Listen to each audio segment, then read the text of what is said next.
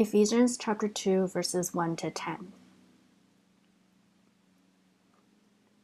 As for you, you were dead in your transgressions and sins, in which you used to live when you followed the ways of the world and of the ruler of the kingdom of the air, the spirit who is now at work in those who are disobedient. All of us also lived among them at one time, gratifying their cravings for our flesh, and following its desires and thoughts. Like the rest, we were by nature deserving of wrath, but because of his great love for us, God, who is rich in mercy, made us alive with Christ even when we were dead in transgressions. It is by grace you have been saved, and God raised us up with Christ and seated us with him in the heavenly realms of Christ Jesus, in order that in the coming ages he might show the incomparable riches of his grace, expressed in his kindness to us in Christ Jesus. For it is by grace you have been saved, through faith, and this is not from yourselves. It is a gift from God, not by works, so that no one can boast. For we are God's handiwork, created in Christ Jesus to do good works, in which God prepared in advance for us to do. This is the word of the Lord. I mentioned earlier, we have a special speaker today. His name is Andrew Rokeby, but before I invite him up, I'm just going to give a quick bio so that we can know more about him. Andrew and Tanya both grew up in Christian families and received Christ as children. While studying biology at the University of Victoria, Andrew traveled to Japan for a short-term service with Fellowship International following the devastating earthquake and subsequent tsunami which struck Japan in March 2011. After graduation in 2012, Andrew enrolled at Northwest Baptist Seminary, where he met Tanya, who was studying towards an MA in Humanities at TWU. Seeking the Lord's guidance, Andrew and Tanya served with church planters in Japan for 5 months starting in fall 2015. Despite the challenges faced by missionaries in Japan, where only 0.58% name Christ as Lord and Savior, Andrew and Tanya are eager to be part of God's work amongst the Japanese people. God willing, through their ministry, they hope to see an empowered lay leadership in the local church, believers who believe and practice God's word, and believers who engage in cycles of disciple-making and congregation formation. So without further ado, please join me in welcoming Andrew Rokeby. Thank you. Good morning. No, almost good afternoon. So this morning I bring you greetings from our sending church, New West Community Baptist Church in New Westminster. It's a real blessing to be able to travel around our province and meet in churches with like-minded brothers and sisters in Christ. It's a real blessing that we have that here in Canada, so many believers meeting every Sunday. So if you didn't catch it, my name is Andrew Rokeby, and my wife, Tanya, you can see her up on the screen, and our little 2 children, John and Anna. This morning they're back home at our place in Burnaby. We had a little bit of a difficult morning with Anna's teething, so they're at home. But they wish they could have been here, and they send their greetings. So, like it was said, Tanya and I both grew up in Christian homes, and we were saved at a young age through the witness of our parents. I was born and raised in Timmins, Ontario, which is about 8 hours drive north of Toronto, and Tanya was raised in Duncan on Vancouver Island. And last spring, we were appointed as long-term missionaries to Japan with our mission, Fellowship International. Since then, as COVID restrictions have allowed, we've been visiting churches and individuals to raise prayer and financial support for our future ministry in Japan. And we really want to thank you today for partnering with us in our ministry in Japan. So after I finished high school, I moved out to the West Coast to study biology at the University of Victoria. And at that time in my life, my goals were pretty simple. I wanted to become a doctor, and I wanted to have a comfortable life. But, of course, God had other plans. The first time I really gave any thought to ministry in missions was during the first Sunday I was at church in Victoria. The main question of the pastor's sermon was, if prestige and wealth weren't important, what would you be doing with your life? And I can remember thinking immediately, I would be a missionary. But then I thought, but being a missionary doesn't sound very comfortable. And I want to have a comfortable life, so I'm not going to be a missionary. But like I said, God had other plans. So I first went to Japan in 2011 after the Great East Japan earthquake and tsunami. And while I was there, I stayed with a missionary family. And it was a really great opportunity for me to learn more about what it was like to be a missionary. I learned that their life wasn't always comfortable. Sometimes it was challenging, and oftentimes it was difficult. But they had a strong sense of fulfillment and purpose in what they were doing there in Japan, being part of God's ministry to the Japanese people. So after about 3.5 weeks, I came back to Canada and started thinking more about long-term missions. So I finished up my last year at UVic, and then I enrolled at Northwest Baptist Seminary, which is at Trinity Western University. And first week of classes, I met Tanya, and just 11 months to the day later, we were married. And the week before I met Tanya, I met Doug. And I remember after I met Tanya, going to the graduate student lounge and sitting down beside Doug, who I'd only known for a week, and I said, Doug, I think I've met my future wife. And he looked at me and said, what are you talking about?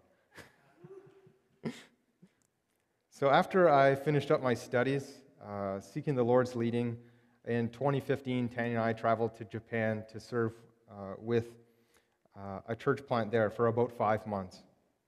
And after a process of discernment with our church elders, they consecrated us for a missionary service. We were appointed with Fellowship International for long-term service in Japan last spring.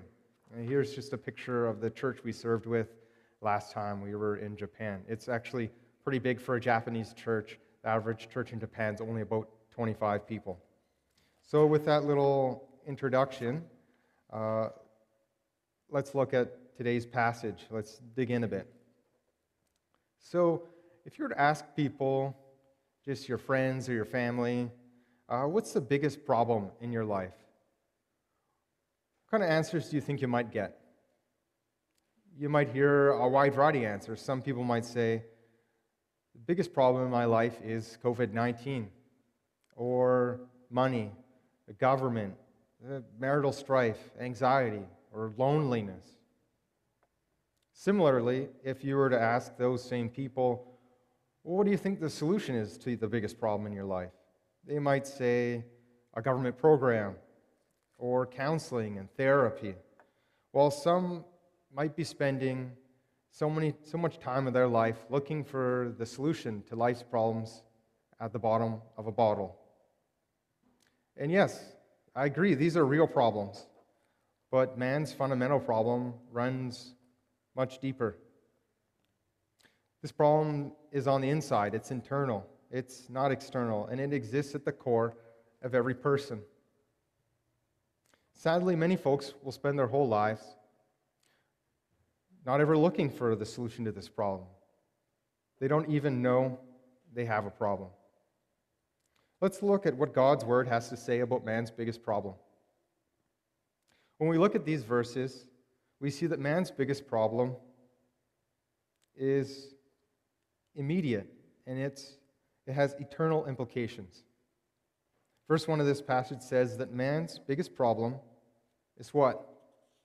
It's that he's dead. He's dead in his sins. Paul says that the former self was dead in trespasses and sins. The unsaved man's most pressing problem is that he's spiritually dead. Because of his sinful nature, he misses the mark. He falls short of God's standards. Matthew 12:35 says, The good man brings out of his good treasure what is good, and the evil man brings out of his evil treasure what is evil. Man's greatest problem is not on the outside, it's not external. It's on the inside, it's internal. The ugliness that we see in our world on the outside, it's a consequence of an ugliness that's on the inside. In Japan, when you visit a large shrine, there's a station of water outside of the shrine. It looks kind of like that. And you use the ladle to gather up some water into your hand, and you rinse your mouth, and you clean your hands. And according to Shintoism, this process purifies you from defilement. If you rinse your mouth and clean your hands, you'll rinse out the defilement and you'll be clean again. In this way of thinking, man is defiled from the outside in. If you can just keep the outside out, you'll be okay. But God's word says that the filth and rot of sin are working from the inside out. No amount of rinsing or cleaning or hand sanitizer is going to change who we were before we received Christ. We couldn't scrub off a sin with a brush. No amount of counseling or government or drugs could make us alive. In the same way that you can't clean off death, you can't clean off sin. Moving on, we see how our previous sinful nature caused us to live according to the ways of this world. Verse 2 reads, "You formerly walked according to the course of this world, according to the prince of the power of the air, of the spirit that is now working in the sons of disobedience." Because of our sin, we lived according to the ways of this world. Now, in the original language, the word for world doesn't carry the meaning of the physical world.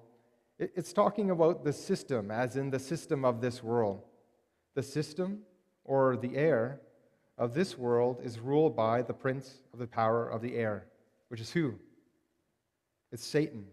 The cultural march of this world is controlled by Satan.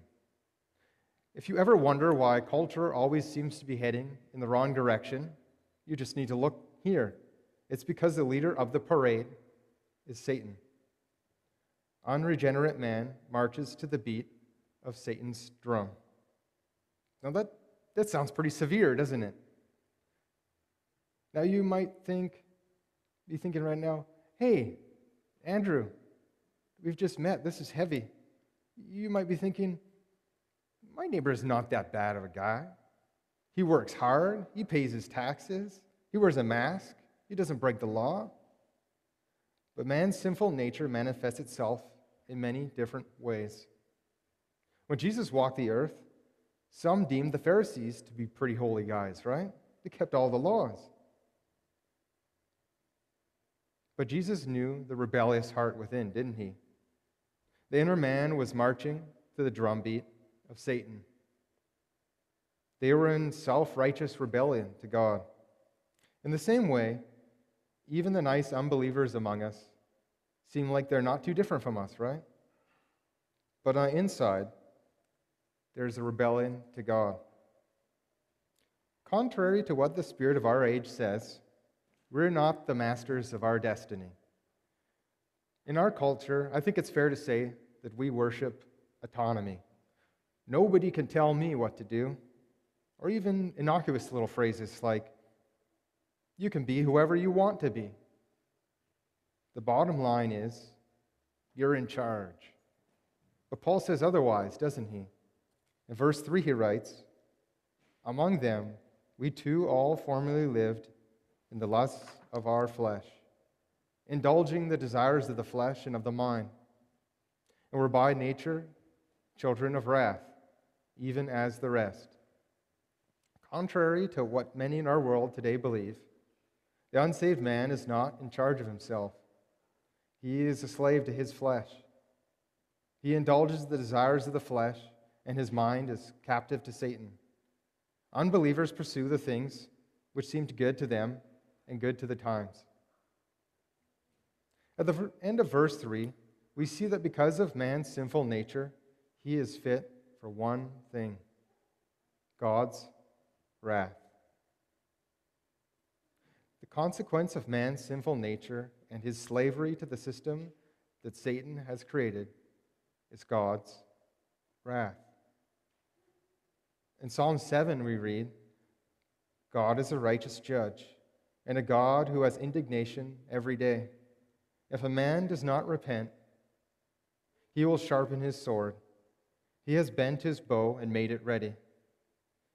He has also prepared for himself deadly weapons, and he makes his arrows fiery shafts. This sure is a frightening picture here, isn't it? Paul is clear about the state of natural man. I don't think I can find a clearer description of fallen man anywhere else in Scripture. When I was considering which passage to preach, I found this section to be a bit difficult to swallow. It was hard. When preparing this sermon, I felt a strong sense of conviction from the Lord. I'm convicted of my sometimes indifference to the sin around me. I'm not sure about you, but I've had thoughts creep into my mind that sound a little something like this. The gospel is offensive. My coworker is a nice guy. I can't tell him that he's a sinner. I don't want to burden him with God's word. If you ever find Satan tempting you to think that, just turn back to these verses here. Man's in a desperate state. He's not just in need of some behavioral reform or a new group of friends. He needs a complete overhaul. When I say Japanese, what traits come to mind? I think polite, hardworking, friendly, conscientious. The average Japanese person is someone you might want to have as your coworker or neighbor. Maybe you even do. On the surface, many of them appear to be the kind of person we might like to be.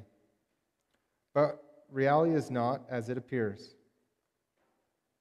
When I first went to Japan in 2011 to do relief work, I was met by a believer at the train.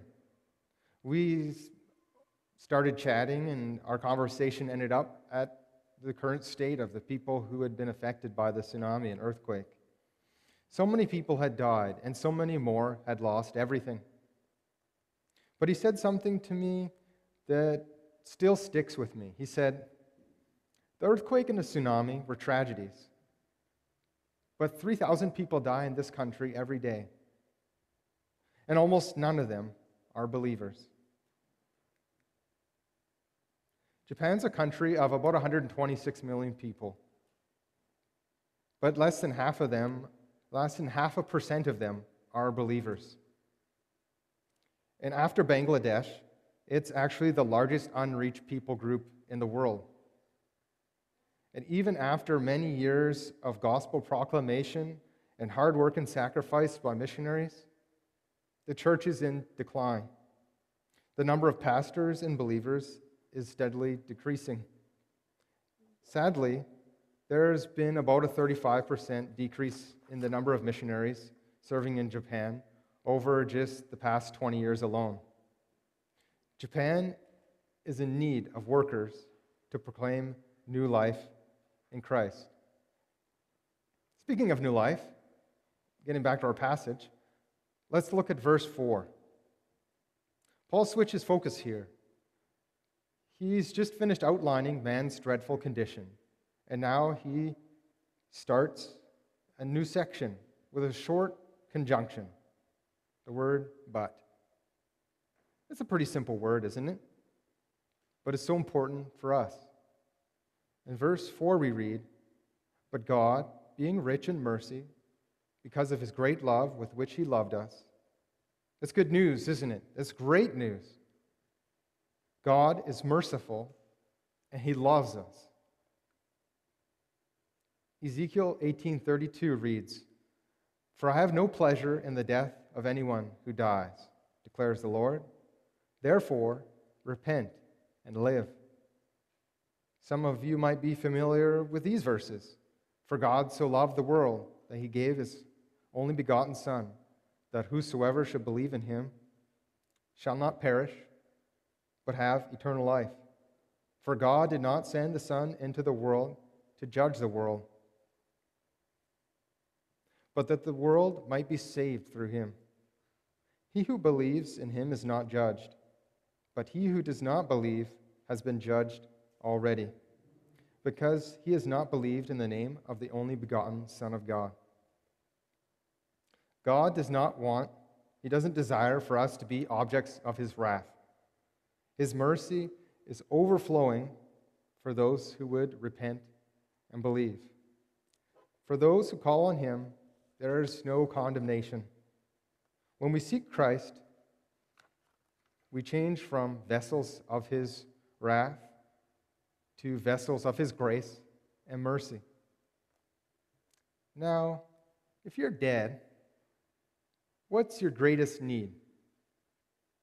If you turn on your TV or browse YouTube and watch some popular preachers, you'll find some interesting answers, won't you? Some might say you need the sacraments and penance. Some might say you need prosperity. And others say you just need your best life now. But Paul tells us that more than anything else, we need what? We need life. More than anything else, someone who's dead needs life. And that's just what Christ has done for his children, isn't it? Verses 5 through 7 say, even when we were dead in our transgressions, he made us alive together with Christ. By grace you have been saved, and raised us up with him, and seated us with him in the heavenly places in Christ Jesus, so that in the ages to come he might show the surpassing riches of his grace and kindness towards us in Christ Jesus. As we saw, the former man of verses 1 through 3 was without hope. But when we were in opposition to God and controlled by the spirit of this age, he rescued us. Not only did he save us from our sins, but God raised us up with Christ and seated us with him. Now, we know this isn't a physical seating, right? Because there's a bunch of you sitting here in this room, and there's probably a bunch of you sitting at home on your couch watching your computer screen. You and I are still here. But through Christ, we share in his spiritual blessing. Our mind has been changed from one that marches to the beat of Satan's drum to one that is seated in the heavenlies. Our mind's been renewed in Christ. We've received more than just a get-out-of-hell-free card. Back in chapter 1 of Ephesians, in verses 18 through 19, we read, I pray that the eyes of your heart might be enlightened, so that you would know what is the hope of his calling, what are the riches of his glory, of his inheritance in the saints, and what is the surpassing greatness of his power towards us who believe. We've received a great blessing in Christ. Now let's look at our last three verses. Ephesians 2, 8 through 10 says, For by grace you have been saved through faith, and that not of yourselves, it is the gift of God, not as a result of works, so that no one may boast. For we are his workmanship, created in Christ Jesus for good works, which God prepared beforehand, so that we would walk in them. In Japanese culture, there's this concept called giri. You can kind of think of it like social debt or obligation. And one of the outworkings of this has to do with gift giving. If I give you a gift, you need to give me some kind of gift in return. Otherwise, you'll become indebted to me. If you travel to Japan, you'll find that there's whole sections of department stores that are dedicated to the sale of these nice little treats for satisfying your social debt. Anytime someone does you a favor, you then have a debt that you must repay. This system might not be quite as explicit as I've stated, but it's omnipresent and everybody participates without even really thinking. It can lead to some interesting considerations. For example, if you're going to give someone a gift, you must consider his or her ability to give you a gift in return of similar value. To give someone a gift that's too expensive would be an embarrassing insult to that person. You would create a debt that would be very difficult for them to repay. From this kind of system, we can draw two conclusions. First, nothing in life is free. Everything has strings attached. Second, through diligence and hard work, I can ensure that I am never in debt to anybody. What's missing from such a system is grace and mercy. This kind of system makes it very hard to receive a priceless gift like the gospel. In Christ, we have a priceless gift. And when we try to earn that gift through good works, we're saying this: thank you for this priceless gift. Here's some works in return of finite value. We're even now. But God's economy doesn't work that way, does it? First, dead people don't have much to offer. Second, the gift of salvation is priceless. It cannot be earned. Paul says that the gift of saving faith is not of yourselves. So to receive the gospel, we are forced to say, thank you for this priceless gift. I could not possibly offer anything in return. To say that takes a lot of humility. God's system doesn't allow for man to say that he has earned salvation in any way. Salvation's a free gift that is a demonstration of God's love for us. John 4:10 says, Jesus answered and said to her, if you knew the gift of God and who it is who says to you, give me a drink, you would have asked him, and he would have given you living water. In salvation, God demonstrates his overflowing mercy and grace. Furthermore, God demonstrates his glory in salvation.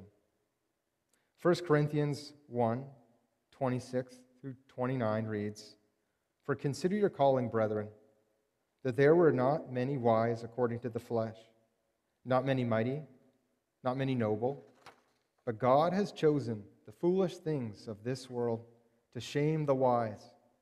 And God has chosen the weak things of the world to shame the things which are strong. And the base things of the world and the despised God has chosen, the things that are not, so that he may nullify the things that are, so that no man may boast before God. In the same way that God used Moses, a humble and imperfect vessel, to liberate Israel, so that God would receive all the glory, so too has God chosen a means of salvation that allows for no boasting on our part. Verse 10 has the last purpose of salvation in this passage. God has saved us in order that we might do good works to glorify him. Paul writes, for we are his workmanship, created in Christ Jesus for good works, which God prepared beforehand so that we would walk in them. When I was a little boy, when I had just been saved, my understanding of salvation was incomplete. I knew that Christ had died for my sins and that I would spend eternity in heaven with him, but I didn't really understand to what I had been saved. Titus 2:14 says, who gave himself for us to redeem us from every lawless deed and to purify for himself a people for his own possession, zealous for good deeds. This verse tells us that God has redeemed us not only to free us from eternity in hell, but that he might be glorified through the good works that he has ordained for us. God has purchased us and empowered us with his Holy Spirit to do what is good in His sight.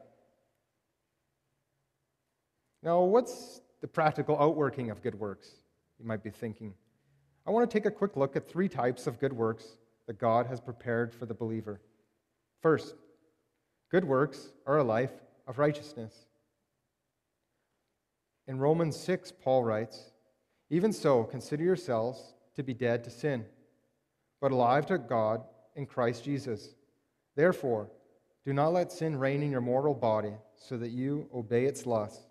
And do not go on presenting the members of your body to sin as instruments of unrighteousness, but present yourselves to God as those alive from the dead, and your members as instruments of righteousness to God."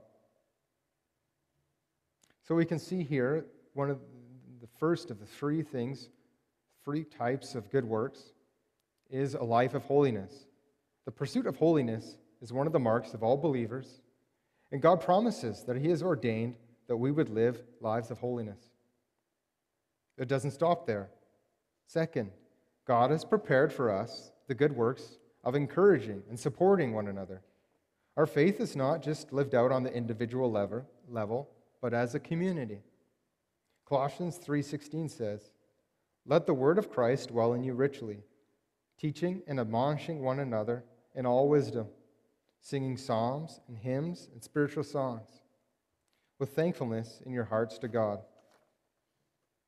Christ says in John 13, "A new commandment I give to you, that you love one another, just as I have loved you, you are also to love one another." Notice that these good works are to be done in community. They are the outworking of our inward holiness. Christian good works are not complete when done in isolation. God has redeemed us to live out good works in community with His children.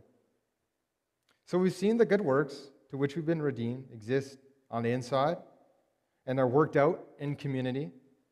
But I want to submit to you that there is a 3rd type of good work that the Lord has prepared for each and every one of us. Acts 4 tells us of another good work that has been appointed for Christians. It says, "Therefore, those who have been scattered went about preaching the word." Those whom Saul had been persecuting in Jerusalem fled out in every direction. And as they went, they shared the gospel. From this verse, we can see that the gospel proclamation is something that's done by every believer. While there are some who have been particularly appointed to dedicate themselves completely to the proclamation of salvation in Christ alone, the task doesn't only belong to these people. It's an error for believers to think that the ministry of the church is the responsibility of only the pastor. I hope Pastor Doug hears that if he listens to this later. It's an error to think that outreach is a good work that's been reserved for just pastors. Sadly, this is currently the predominant ministry model in the church in Japan. While believers are devout in doing good works of personal holiness and in community, for historical reasons and for cultural reasons, it's not common for Japanese believers to reach out into the community. Most of the ministry of the local church is done by the pastor. The lay people don't feel equipped and encouraged to carry out the mission of the church in the community. Advance. Oh, there we go. Tan and I have a vision to help all the members of the local church embrace the mission of the church.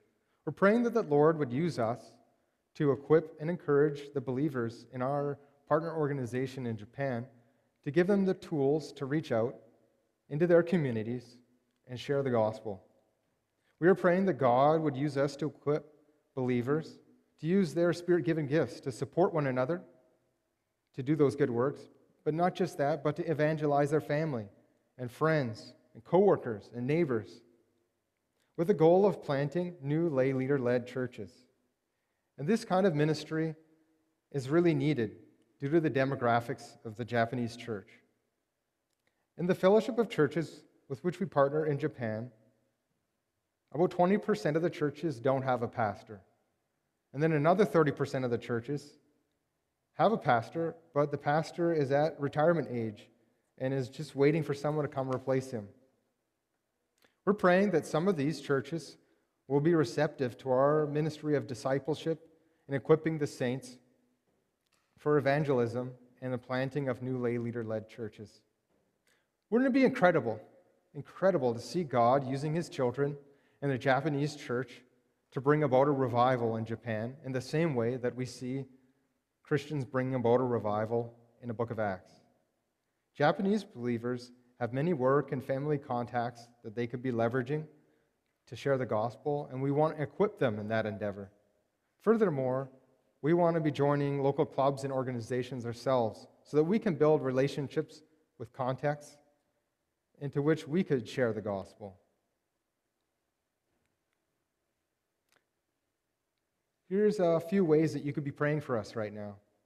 First, pray that the Lord will be preparing the hearts and minds of the future leaders of the Japanese church. Our vision for ministry in Japan involves a bit of a change. So please pray that God will be preparing the people who would partner with us. Second, please pray for us that we would have energy and strength as we continue to reach out to churches and visit churches to raise up prayer and finances for our ministry in Japan. Since the end of June, we've been visiting a new church almost every single Sunday. And we'll be continuing to do that. I'm booked up until the end of October now. So just pray for us as we travel that the Lord would sustain us and support Tanya and the kids. And then lastly, pray that the Lord be giving us opportunities to share the gospel here in Canada. Before COVID happened, when everything was different, we had many more opportunities for sharing the gospel. So just pray that those would come back as the restrictions are relaxed. So in closing, I want to reinforce that we are a blessed people. We have received a priceless gift by no work of our own. Romans 3:10 through 11 says, "There is none righteous, not even one. There is no one who understands. There is none who seeks for God. We were lost, rejecting God and living according to the spirit of our age. But God, in a display of his love and grace, saved us from our sins through the death of his Son on the cross." But God's redemptive work continues, doesn't it? He continues to draw a people to himself. And for what purpose? Why is he doing this? It's to display his grace for all peoples, that they might glorify him and the good works that he has appointed for each and every one of them. So I ask you to consider partnering with us as we raise his banner in Japan. If you want to pray for us, we send out a regular prayer letter. I'm pretty sure it gets to the church, but if you want to get it to your personal email address, I've put out a sign-up list on the table in the foyer, and there's also little prayer cards there. It has our picture on it. You can stick it up on the fridge, and when you wake up in the night to go get a snack, you can remember us and pray for us. And if it's in the middle of the night, it's probably the daytime in Japan. So I just want to thank you for having me here today. Thank you for supporting us. And yeah, just prayerfully consider praying for us as we join and equip believers for good works and share the good news of salvation in Jesus Christ in a nation where only 0.5% of people name Christ as Lord and Savior. Thank you.